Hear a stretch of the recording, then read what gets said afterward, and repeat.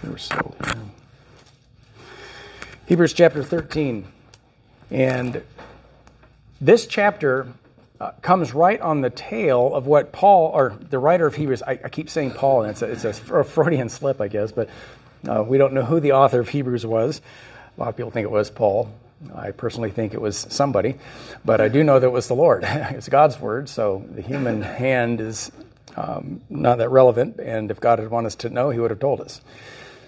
But Hebrews 13, this chapter comes right after what was said at the end of chapter 12, and I want to link it to chapter 12 so that we see how it coordinates. In chapter 12, we come through that final warning of the book of Hebrews about listening to the word of God, hearing his voice, obeying, with the great warning of those who did not heed his voice back at Mount Sinai. But as we come to the end of chapter 12, verse 28 says, "Wherefore we, receiving a kingdom which cannot be moved, let us have grace whereby we may," and look at the next words, "whereby we may serve God acceptably with reverence and godly fear.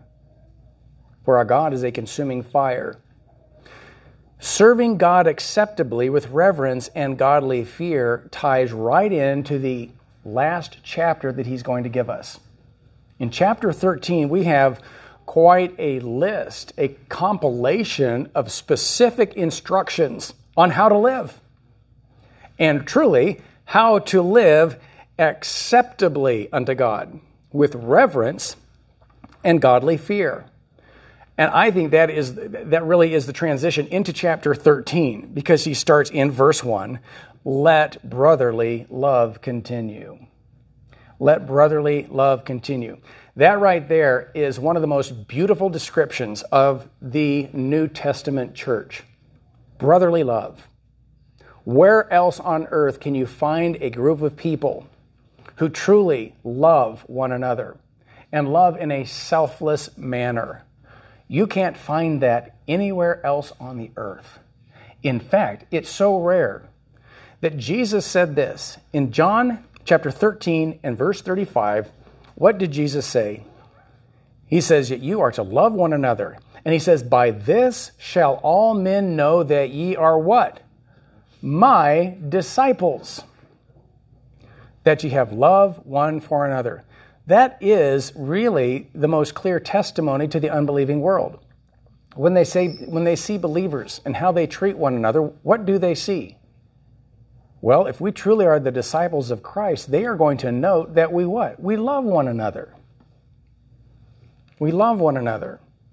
1 Corinthians, Paul writes to the church at Corinth there to really, in a nutshell, instruct them how to love one another.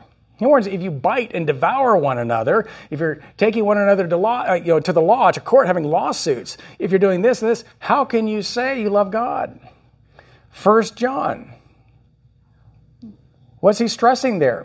Love one another. This commandment have I given to you, that you love one another. It's the characteristic, it's one of the most unique characteristics of the church, that they love one another.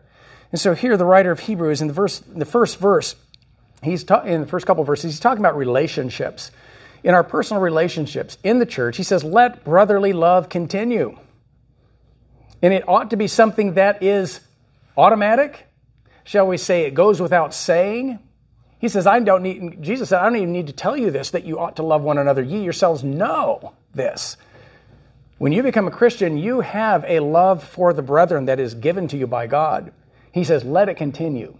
Do not disrupt it.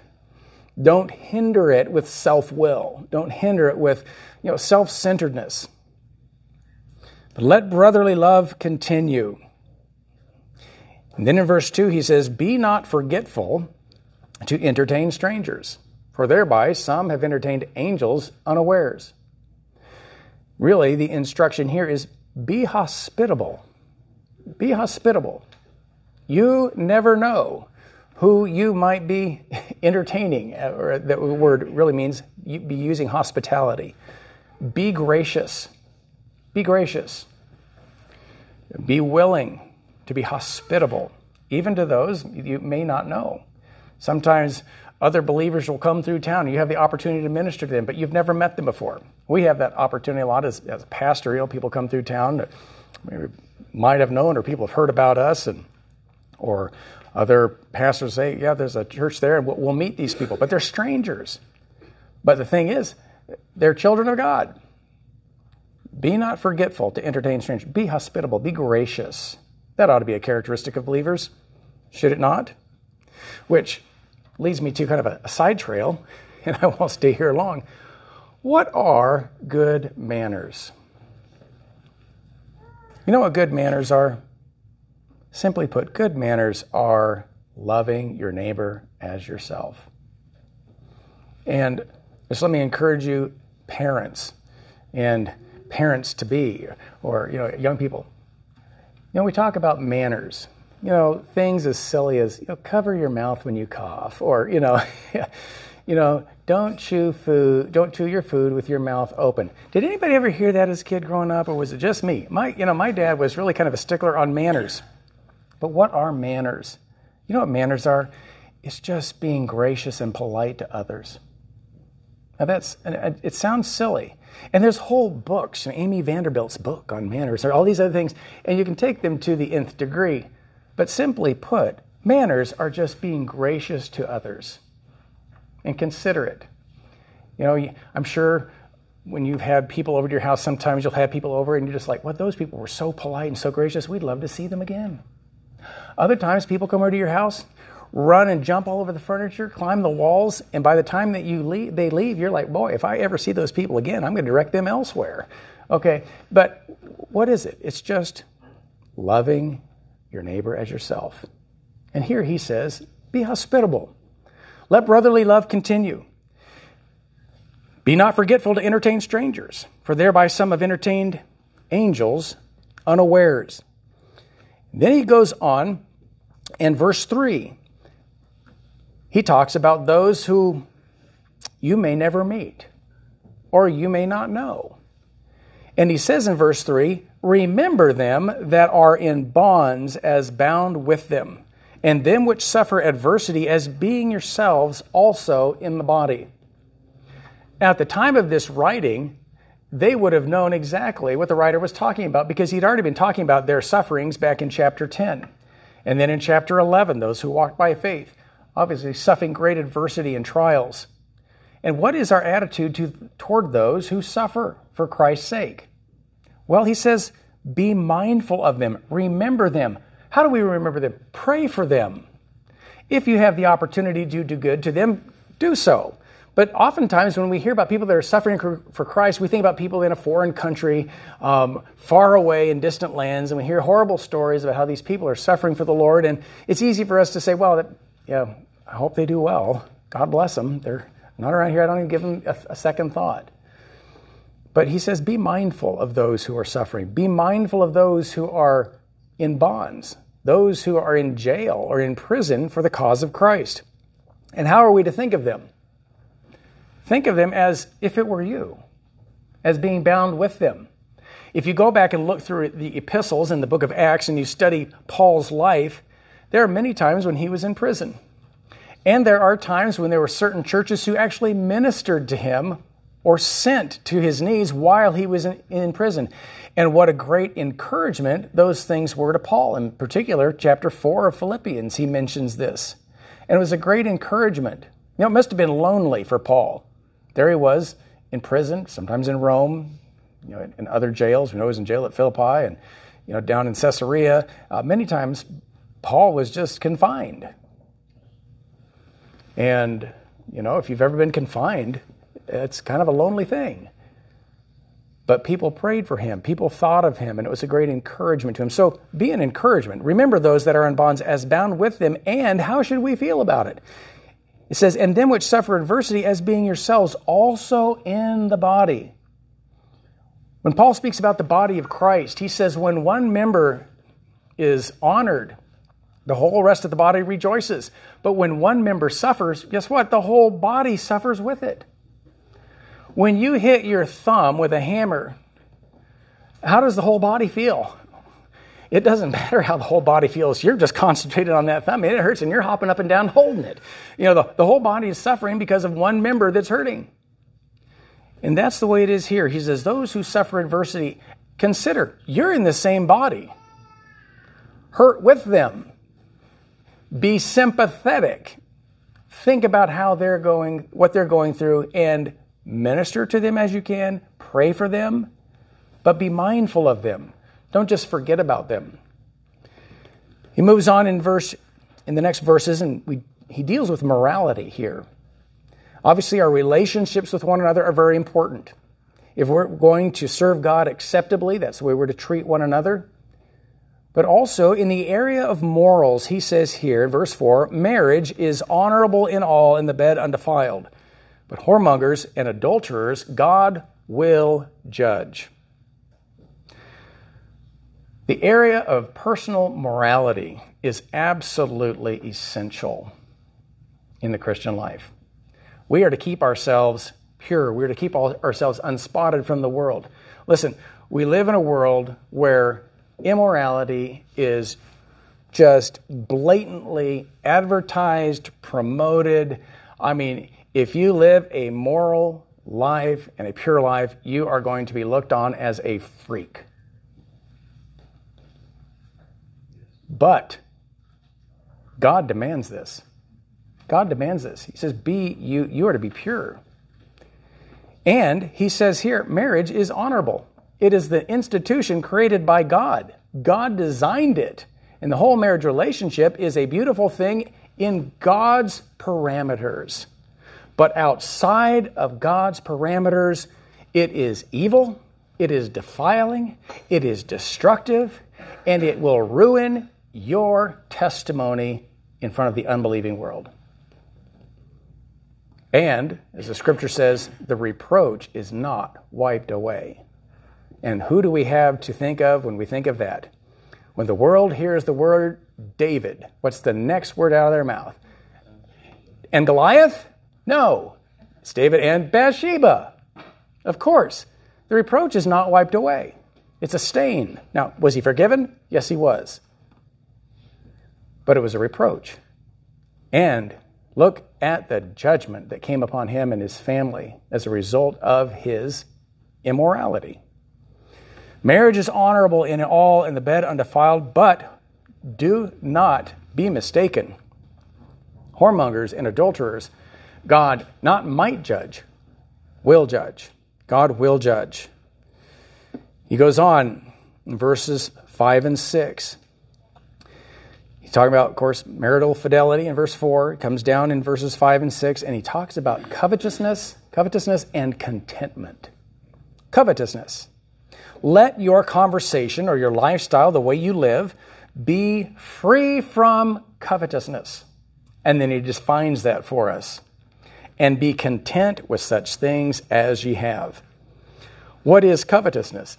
Really, it is a lack of contentment in your current state. It is a lack of contentment in your current state. If you are not content where you are right now, then you're covetous. That is a sin. It is something to be confessed, okay? Contentment. Does contentment depend on how much you have? No. Contentment is not a state of your environment. Contentment is not conditioned upon your environment. Contentment is an attitude of the heart. Contentment is an attitude of the heart. Let your conversation be without covetousness. What is covetousness? Really, it's lack of contentment. It's wanting more, not being satisfied with what God has provided.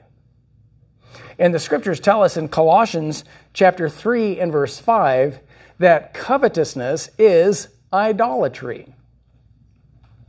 You know, we look at the Ten Commandments and we think about, well, thou shalt have no other gods before me, and we think about idols, and we think, oh yeah, well, I don't have any statues of Buddha in my house. I mean, that's a third world country. Anybody that worships a stone or a stick, that's ridiculous. And we think, so really, that verse couldn't even apply to us because we don't have idols.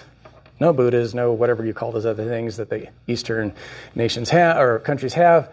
But what does the Bible describe as idolatry here? Colossians 3:5. And covetousness, which is idolatry. You see, idolatry isn't just having a little statue on your shelf. Covetousness is anything that you place ahead of your contentment in Christ.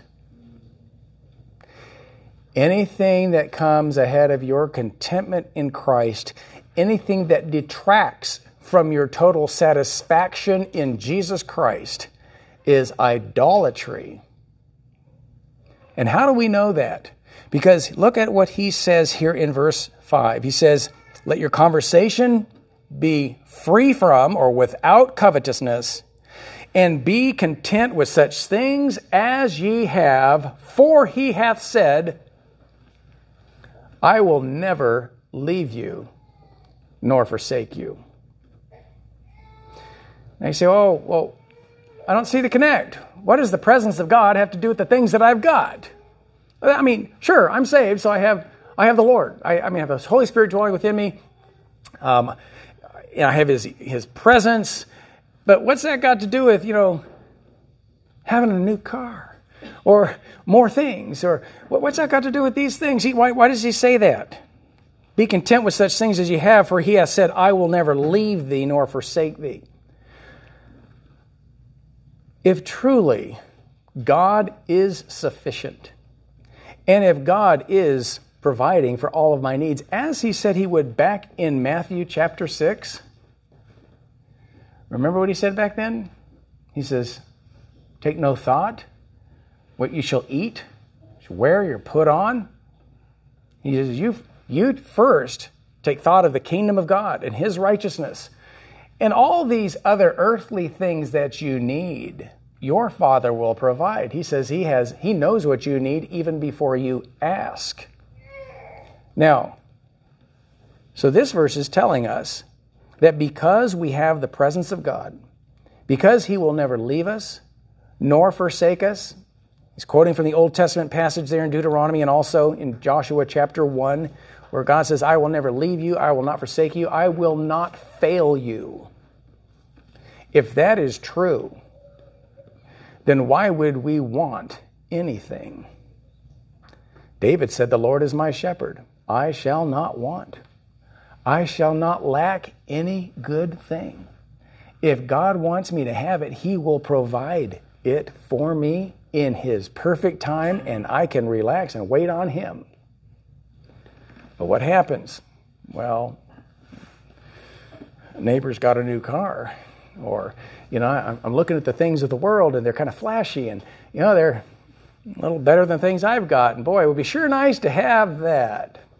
And it's so easy for us to let our eyes be attracted to the material things of this world and to be not content with what God has provided. Folks, that is covetousness. And that is in essence saying, God, you aren't enough. You're not enough. That is idolatry.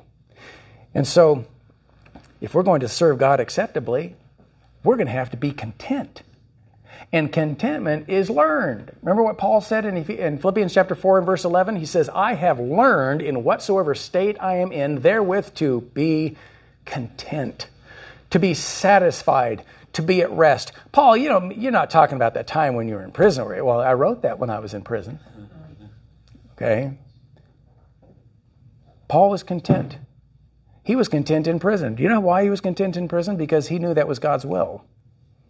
And God was with him. And you know what? When God's time was for him to get out of jail, he got out of jail. In Philippians, when he was at the jail, he's in jail at Philippi, God sent him a get out of jail free card in the middle of the night. There was a great earthquake. And God had no problem getting Paul and Silas out of jail when it was his time. And so what were Paul and Silas doing in jail at the time? Well, they weren't complaining. In fact, they were so content, they pulled out their little pocket hymnal and started singing hymns together. Probably a 2-part harmony. I don't know. But, they were singing praises to the Lord. Only one who is content can sing in the midst of trials.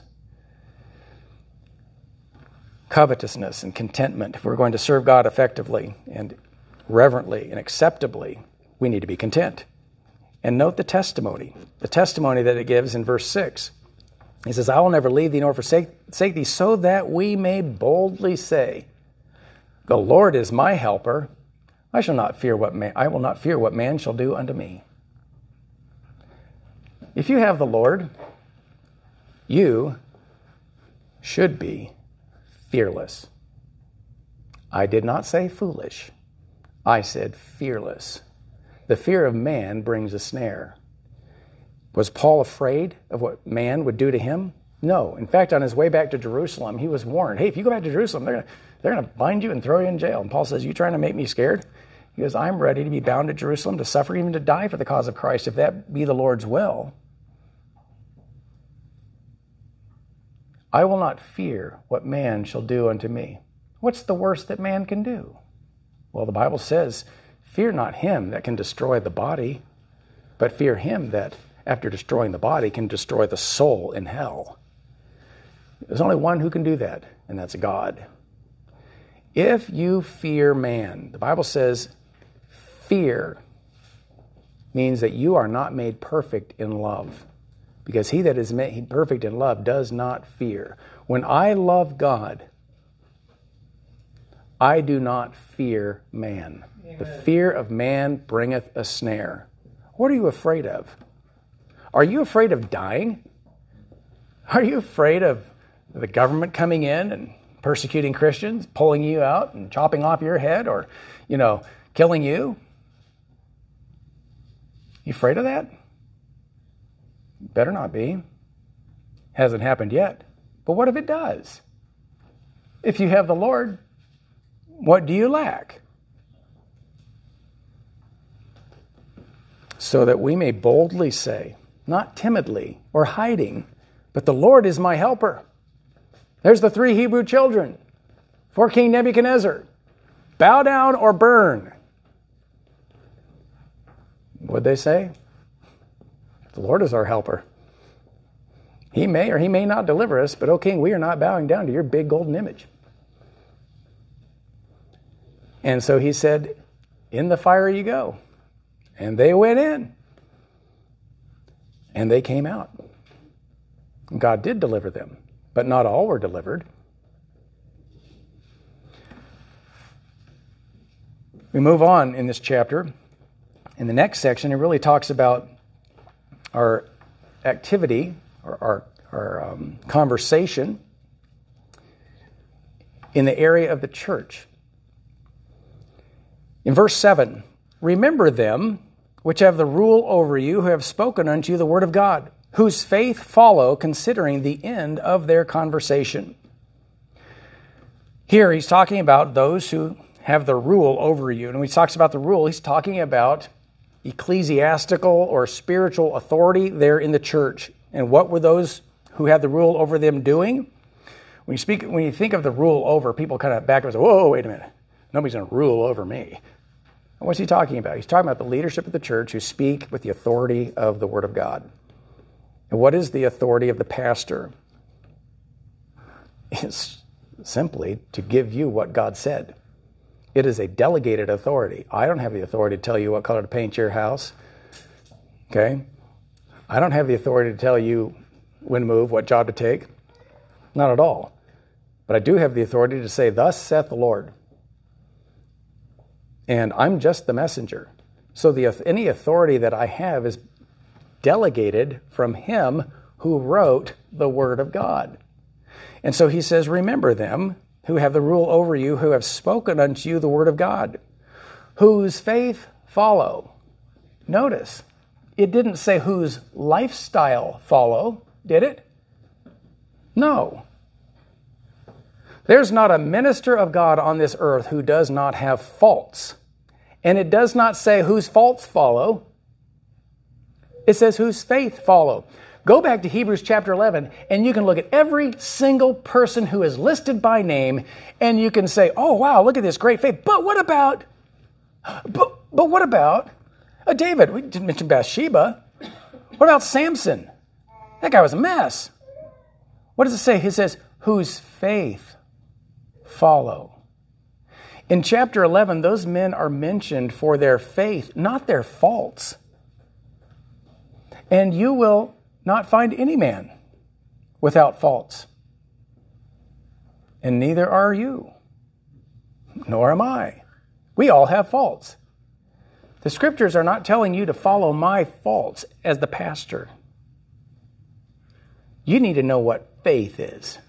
And if you can't discern between faith and faults, then I have pity on you. There are a lot of people out there who claim to be Christians who are following people in high positions of influence, maybe authority, and they're not following their faith. In fact, they're following their faults blindly, and they're misguided, and they're deceived. Be careful. Remember them which have the rule over you, who have spoken unto you, not their opinions, not psychology, but who have spoken unto you what? The word of God. Thus saith the Lord, whose faith follow, considering the end of their conversation. In other words, look at the fruit of their faith. Look at the result of their faith. Okay? God looked at David and called him a man after his own heart, even though David blew it in some areas. You know, David repented, and David was forgiven, just like any of us. Any of us. We sin. What do we have to do? We repent. When we repent, we're forgiven. That doesn't erase the effects. No, it doesn't. There's cause and effects. There are effects of sin. There are long-ranging effects of sin that will be there. It doesn't mean we're not forgiven. And even though David was a sinner, just like every one of us, God still called him a man after his own heart. When David was confronted by his sin, he confessed. Whose faith follow, considering the end or the end result of their conversation. And the great comfort is this. Verse 8. Verse 8 actually ties into verse 7. If you watch men, if you put your eyes on human leaders, if you put your eyes on me, I will fail you. And I'll be the first to admit it. But guess what? Jesus Christ is the same yesterday and today and forever. That's why in chapter 12, who are we looking unto? Looking unto the pastor? No, as we run our race, what are we looking? We're looking unto Jesus, the author and the finisher of our race. I might just be a first base coach, okay? Encouraging you as you're running around the bases of life, so to speak. But you know what? Your eyes, the ultimate goal isn't first base. No, it's home plate. You got to get back home, okay? Our eyes are looking to who? Looking to Jesus. If you put your eyes on men, you will be burned. You will be disappointed. You will be let down. But it's your own fault because you're looking at the wrong goal. The goal is not to be like so-and-so, brother so-and-so, doctor so-and-so, the head of whatever. No. Look at Jesus because he won't fail. He's the same yesterday, today, and forever. That's why our eyes are to be on him. And therefore, since our eyes are on him, and if they are, don't be carried away by by diverse and strange doctrines. Don't get led astray by fancy talkers. Don't get led astray by human opinion.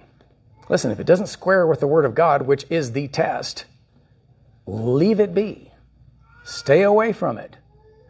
Be not carried about or blown back and forth with diverse and strange doctrines, for it is a good thing that the heart be established with grace, not with meats, which have not profited them that have been exercised or been occupied therein. Now, I don't know exactly what was going on right then at that time, but evidently there was some kind of teaching about maybe particular meats or something about what they were eating and how it affected their spiritual walk. And what was the writer's point here? Listen, meats, foods, Because you know what? Don't be occupied with the temporal. Don't let your focus be on what you're eating. Really. Your food, it's fuel. It goes in the mouth and it goes out. That's what Jesus said. Meat's for the belly and the belly for meats. But God's going to destroy them both. If your focus is on what you're eating, or by extension, if your focus is on really anything that is temporal in nature and of this earth, then you're focusing on the wrong thing. Don't be occupied with that. Don't let that consume you. And I have my own opinion. Don't consume too much. But that's not what the passage is saying. Okay. But it says, don't let those things consume you. And there are teachings out there. There are cults and there are false teachers out there that have all these restrictions and things on this, and even dietary. And like, wait a minute, that's not where our focus is to be. So don't be carried about and blown around with diverse and strange doctrines. Strange doctrines means something that the Bible does not teach. Opinions of men. Speaking of eating, he goes on and he talks about our New Testament or our New Covenant participation. Look at the privilege we have. He says, we have an altar where they have no right to eat, which serve the tabernacle. Now, these verses right here are dealing with the offering of atonement. The offering of atonement. We have an altar whereof they have no right to eat, which serve the tabernacle. For the bodies of those beasts whose blood is brought into the sanctuary by the high priest for sin are burned without the camp. Now this is a specific reference to the offering of atonement. The Day of Atonement, what would they do? They would take these animals they were offering, and they would take their blood. The blood, of course, was offered in the most holy place after it was offered for Aaron or for the high priest, then they go into the most holy place. But what did they do with the bodies? Usually the bodies were burned there at the tabernacle. Not so the Day of Atonement. They took these bodies of these beasts and they took them outside of the camp and they burned them in their entirety outside of the camp. You are not to eat or partake of any of the meat of that particular offering. There are many offerings that could be eaten, that could be shared, and that the priests would eat. It was how they lived. Not so the offering of atonement. It was burned outside the camp in its entirety. They did not partake. And look at the comparison he is making from the old covenant to the new. He says, wherefore Jesus also, that he might sanctify the people with his own blood, suffered where? Without the gate, outside of the city. Where was Jesus crucified? Outside of Jerusalem. And that was significant because he's showing us the significance right here. Verse 13, let us go forth therefore unto him without the camp, bearing his reproach. For here we have no continuing city, but we seek one to come. There is so much right there. I know we've talked about this a little bit. We went through this in particular. But here, again, there's a comparison. The Old Testament, the priests, the people did not partake of the bodies of the beasts whose blood was taken into the holiest place for the atonement. However, Christ's sacrifice is different. We have a right to eat. We have a command to partake in the new covenant. There's a difference. Let me remind you of a passage. It may have come to mind as I've said these things, but it may not have. But if you go back to John chapter 6, in John chapter 6, Jesus is speaking here to the Jews. They're listening to him. He's talking to them about being the bread of life. He says, I am the bread of life. In verse 48, I am that bread of life. Verse 49, your fathers did eat manna in the wilderness and are dead. This is the bread which cometh down from heaven, that a man may eat thereof and not die. Who's he talking about? He's talking about himself. And he goes on, he says, I am the living bread which came down from heaven. If any man eat of this bread, he shall live forever. And the bread that I will give is my flesh, which I will give for the life of the world. We have an altar whereof they have no right to eat, which served the sanctuary. They weren't allowed to partake of the bodies of those beasts. What are we commanded to do? We're commanded to partake of Christ's body. Now, his listeners were thinking physically. And they're thinking, is this cannibalism? I mean, really, they were. You look at the conversation going, and they were just kind of like, heads exploding kind of a thing. What does it go on? He says, the Jews therefore strove among themselves, saying, how can this man give us his flesh to eat? Well, Jesus further confused them, didn't he? Look what he says. Verse 53, John chapter 6. Then Jesus said unto them, verily, verily, or truly, truly, I say unto you, except ye eat the flesh of the Son of Man and drink his blood, you have no life in you. Whoso eateth my flesh and drinketh my blood hath eternal life, and I will raise him up at the last day, for my flesh is meat indeed, and my blood is drink indeed. And he doesn't even stop there. He keeps going. He that eateth my flesh and drinketh my blood dwelleth in me, and I in him. As the living Father hath sent me, and I live by the Father, so he that eateth me, even he shall live by me. This is that bread which came down from heaven, not as your fathers did eat manna and are dead. He that eateth of this bread shall live forever. Does that not give us a clear view of what the writer of Hebrews said when he says, we have an altar whereof they have no right to eat, which served the tabernacle?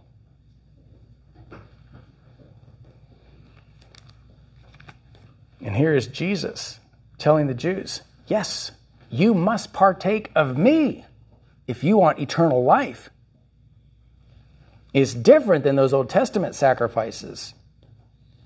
And so he says here in Hebrews 13, verse 12, wherefore Jesus also, that he might sanctify the people with his own blood, suffered without the gate. Let us do what? Let us go forth, therefore, unto him without the camp, bearing his reproach. You know what that verse says? If you are going to go to Christ, there is separation. Where did he suffer? Outside the camp. You want to be with him? Where are you going to have to go? You're going to have to leave. You're going to have to leave the city. Picture here of the world. You are going to have to be separate. Let us go, therefore, to him. Where? Outside the camp. Bearing his reproach. We have a great privilege, but it also involves separation. Separation from the world. What was Abraham looking for? A city not made with hands. What does it say in verse 14 here? For here we have no continuing city, but we seek one to come. Listen, if you're at home in this world, if this world is your home, then you're not going to leave it. But we're to go out to separate ourselves to him, separating from the world, going out of the city. There's really a picture of separation there. And if you go to 2 Corinthians chapter 6, in 2 Corinthians chapter 6 is that great passage which describes separation in the clearest of terms. In the clearest of terms. 2 Corinthians chapter 6 and verse 14, be ye not unequally yoked together with unbelievers. Do not be unequally yoked together with unbelievers. Now, what does that mean?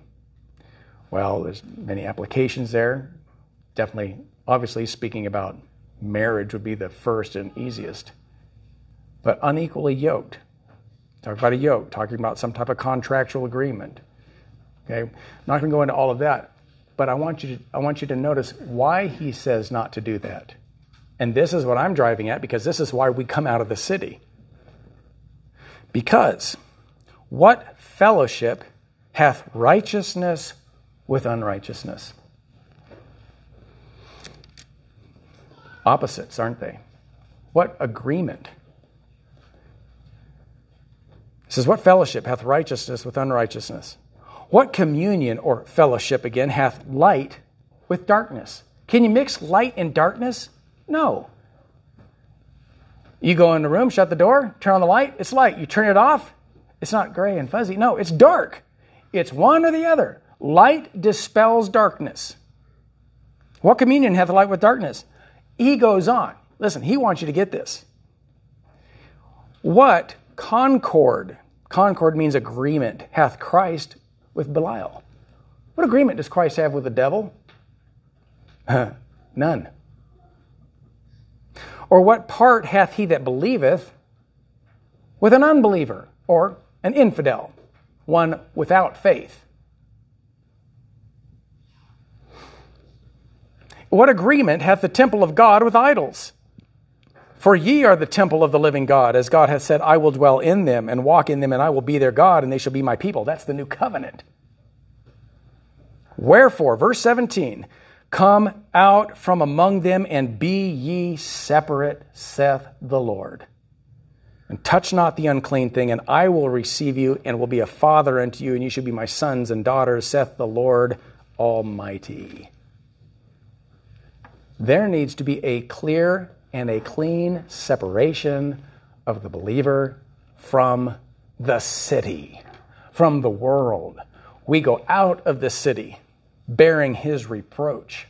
What is the reproach? It's the world saying, why are you leaving us?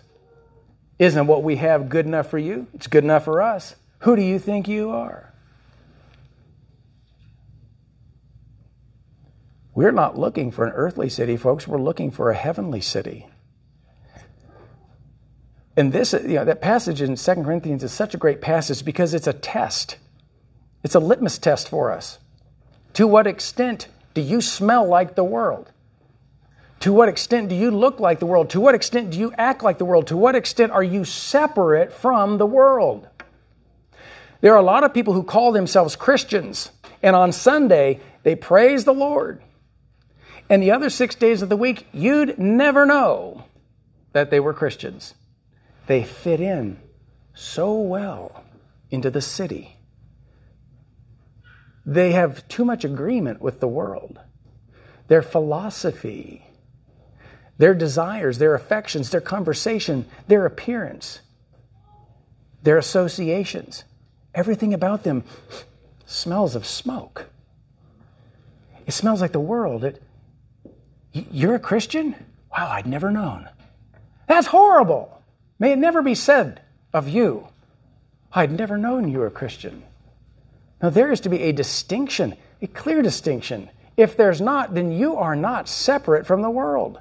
How do you think Lot got along so well in Sodom? Because he compromised his testimony. What a sad, sad man. And the thing is, we're to be different.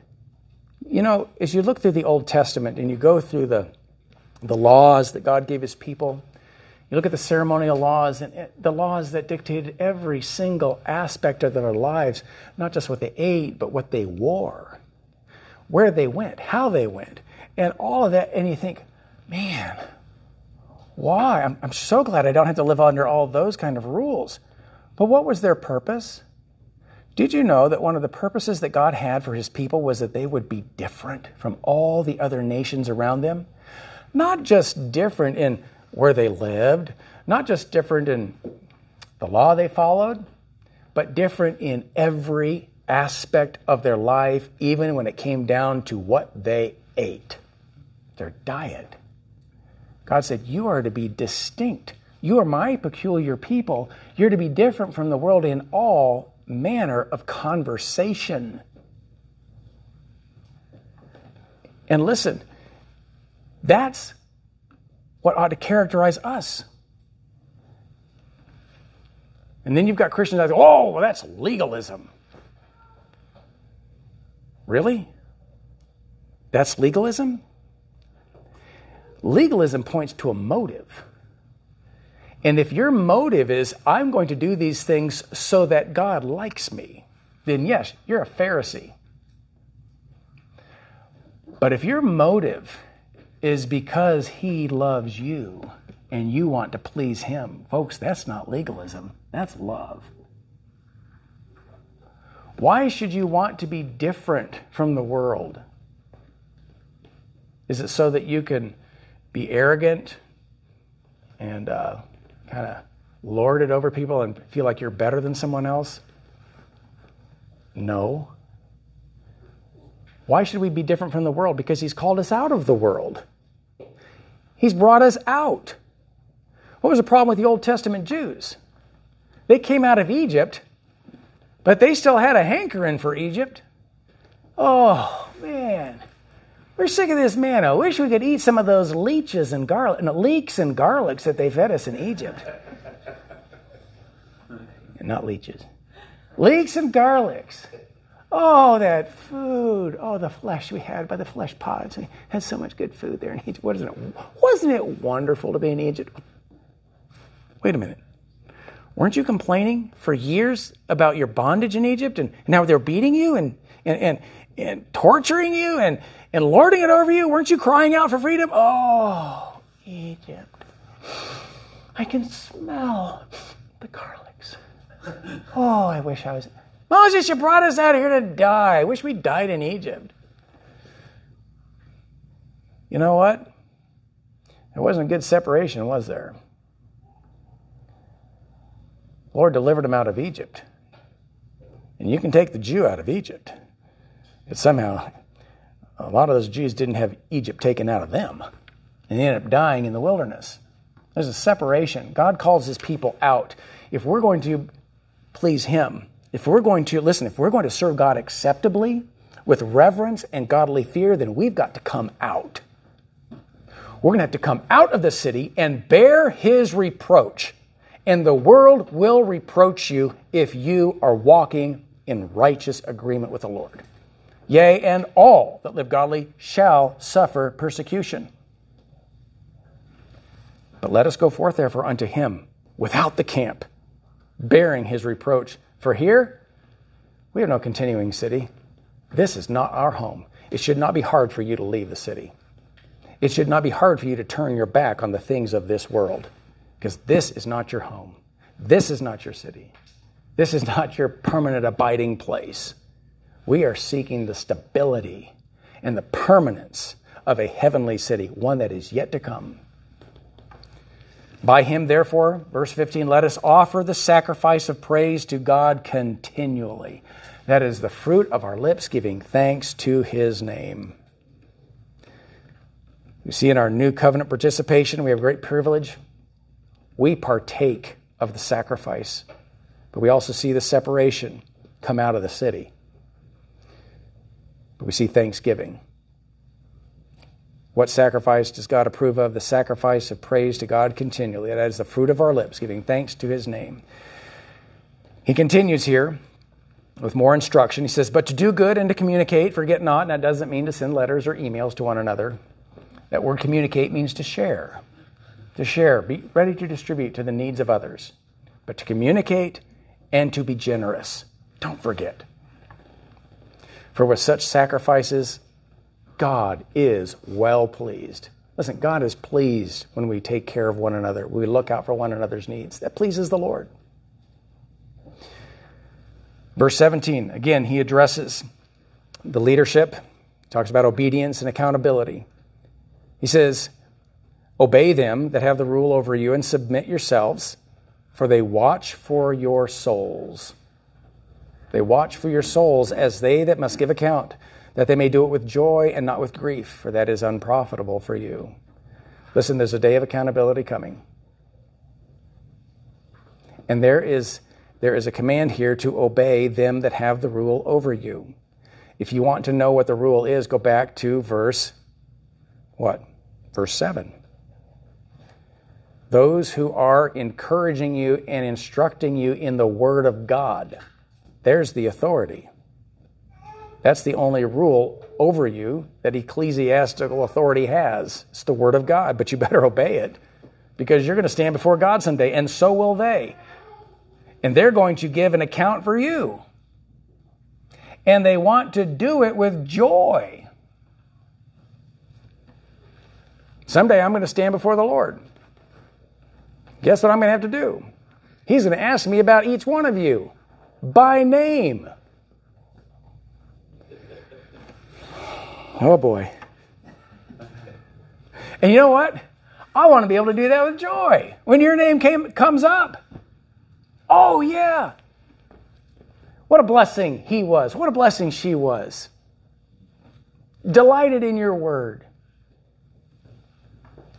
But there will be some who, when the account comes, it's going to be done with tears. And that's not unprofitable for me. That's not unprofitable for the leaders. It's unprofitable for those who caused grief. There's obedience, accountability, and then he says, hey, listen, you got these leaders. Pray for them. You pray for your leaders. Pray for them. He says, pray for us. Listen, I covet your prayers. Absolutely. Pray for us. And what was the prayer? Pray for us that where we trust we have a good conscience in all things, desiring or willing to live honestly, honorably. Listen, you pray for your leaders. You pray for your pastor. You pray for those who are in leadership over you that we will live in such a way that is honorable, is pleasing to God, that sets a right example. And then, of course, in verse 19, he says, but I beseech you the rather do this, that I may be restored to you the sooner. Pray that I get out of jail. Okay, sounds like he is in prison, but he'd like to be restored. And then we come here to the end of the chapter, and he gives this great benediction, which is such a blessing. We've looked at this in detail.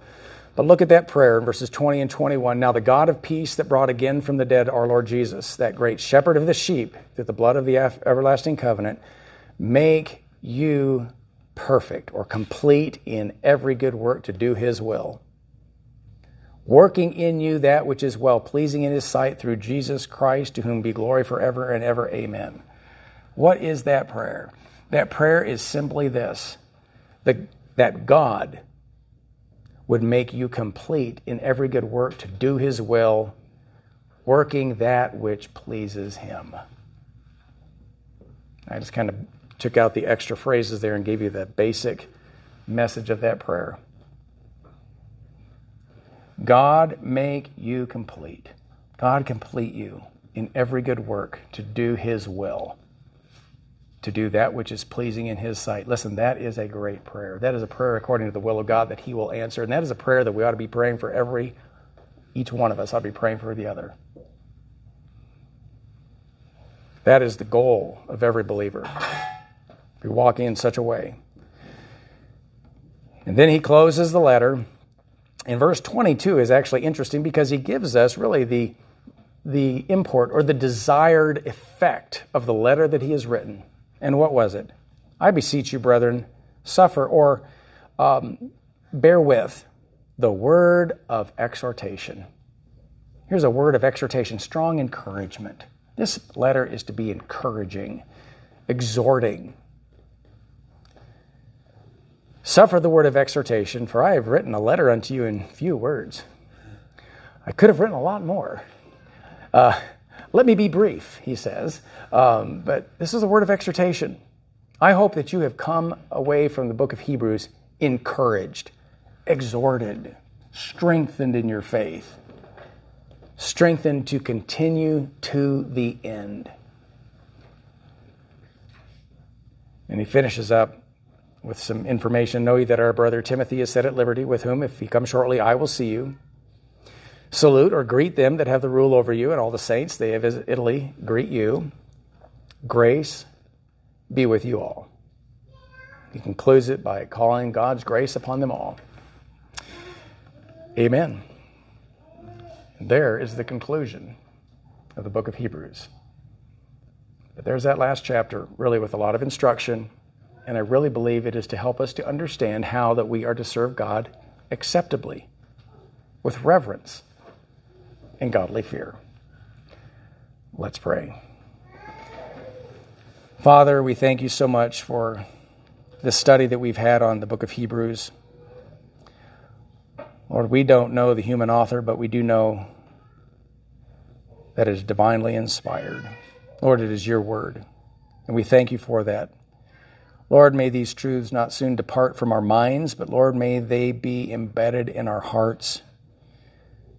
Lord, that you would continually bring back the verses and, Lord, the principles that are clearly taught in this book. Bring them back to our minds.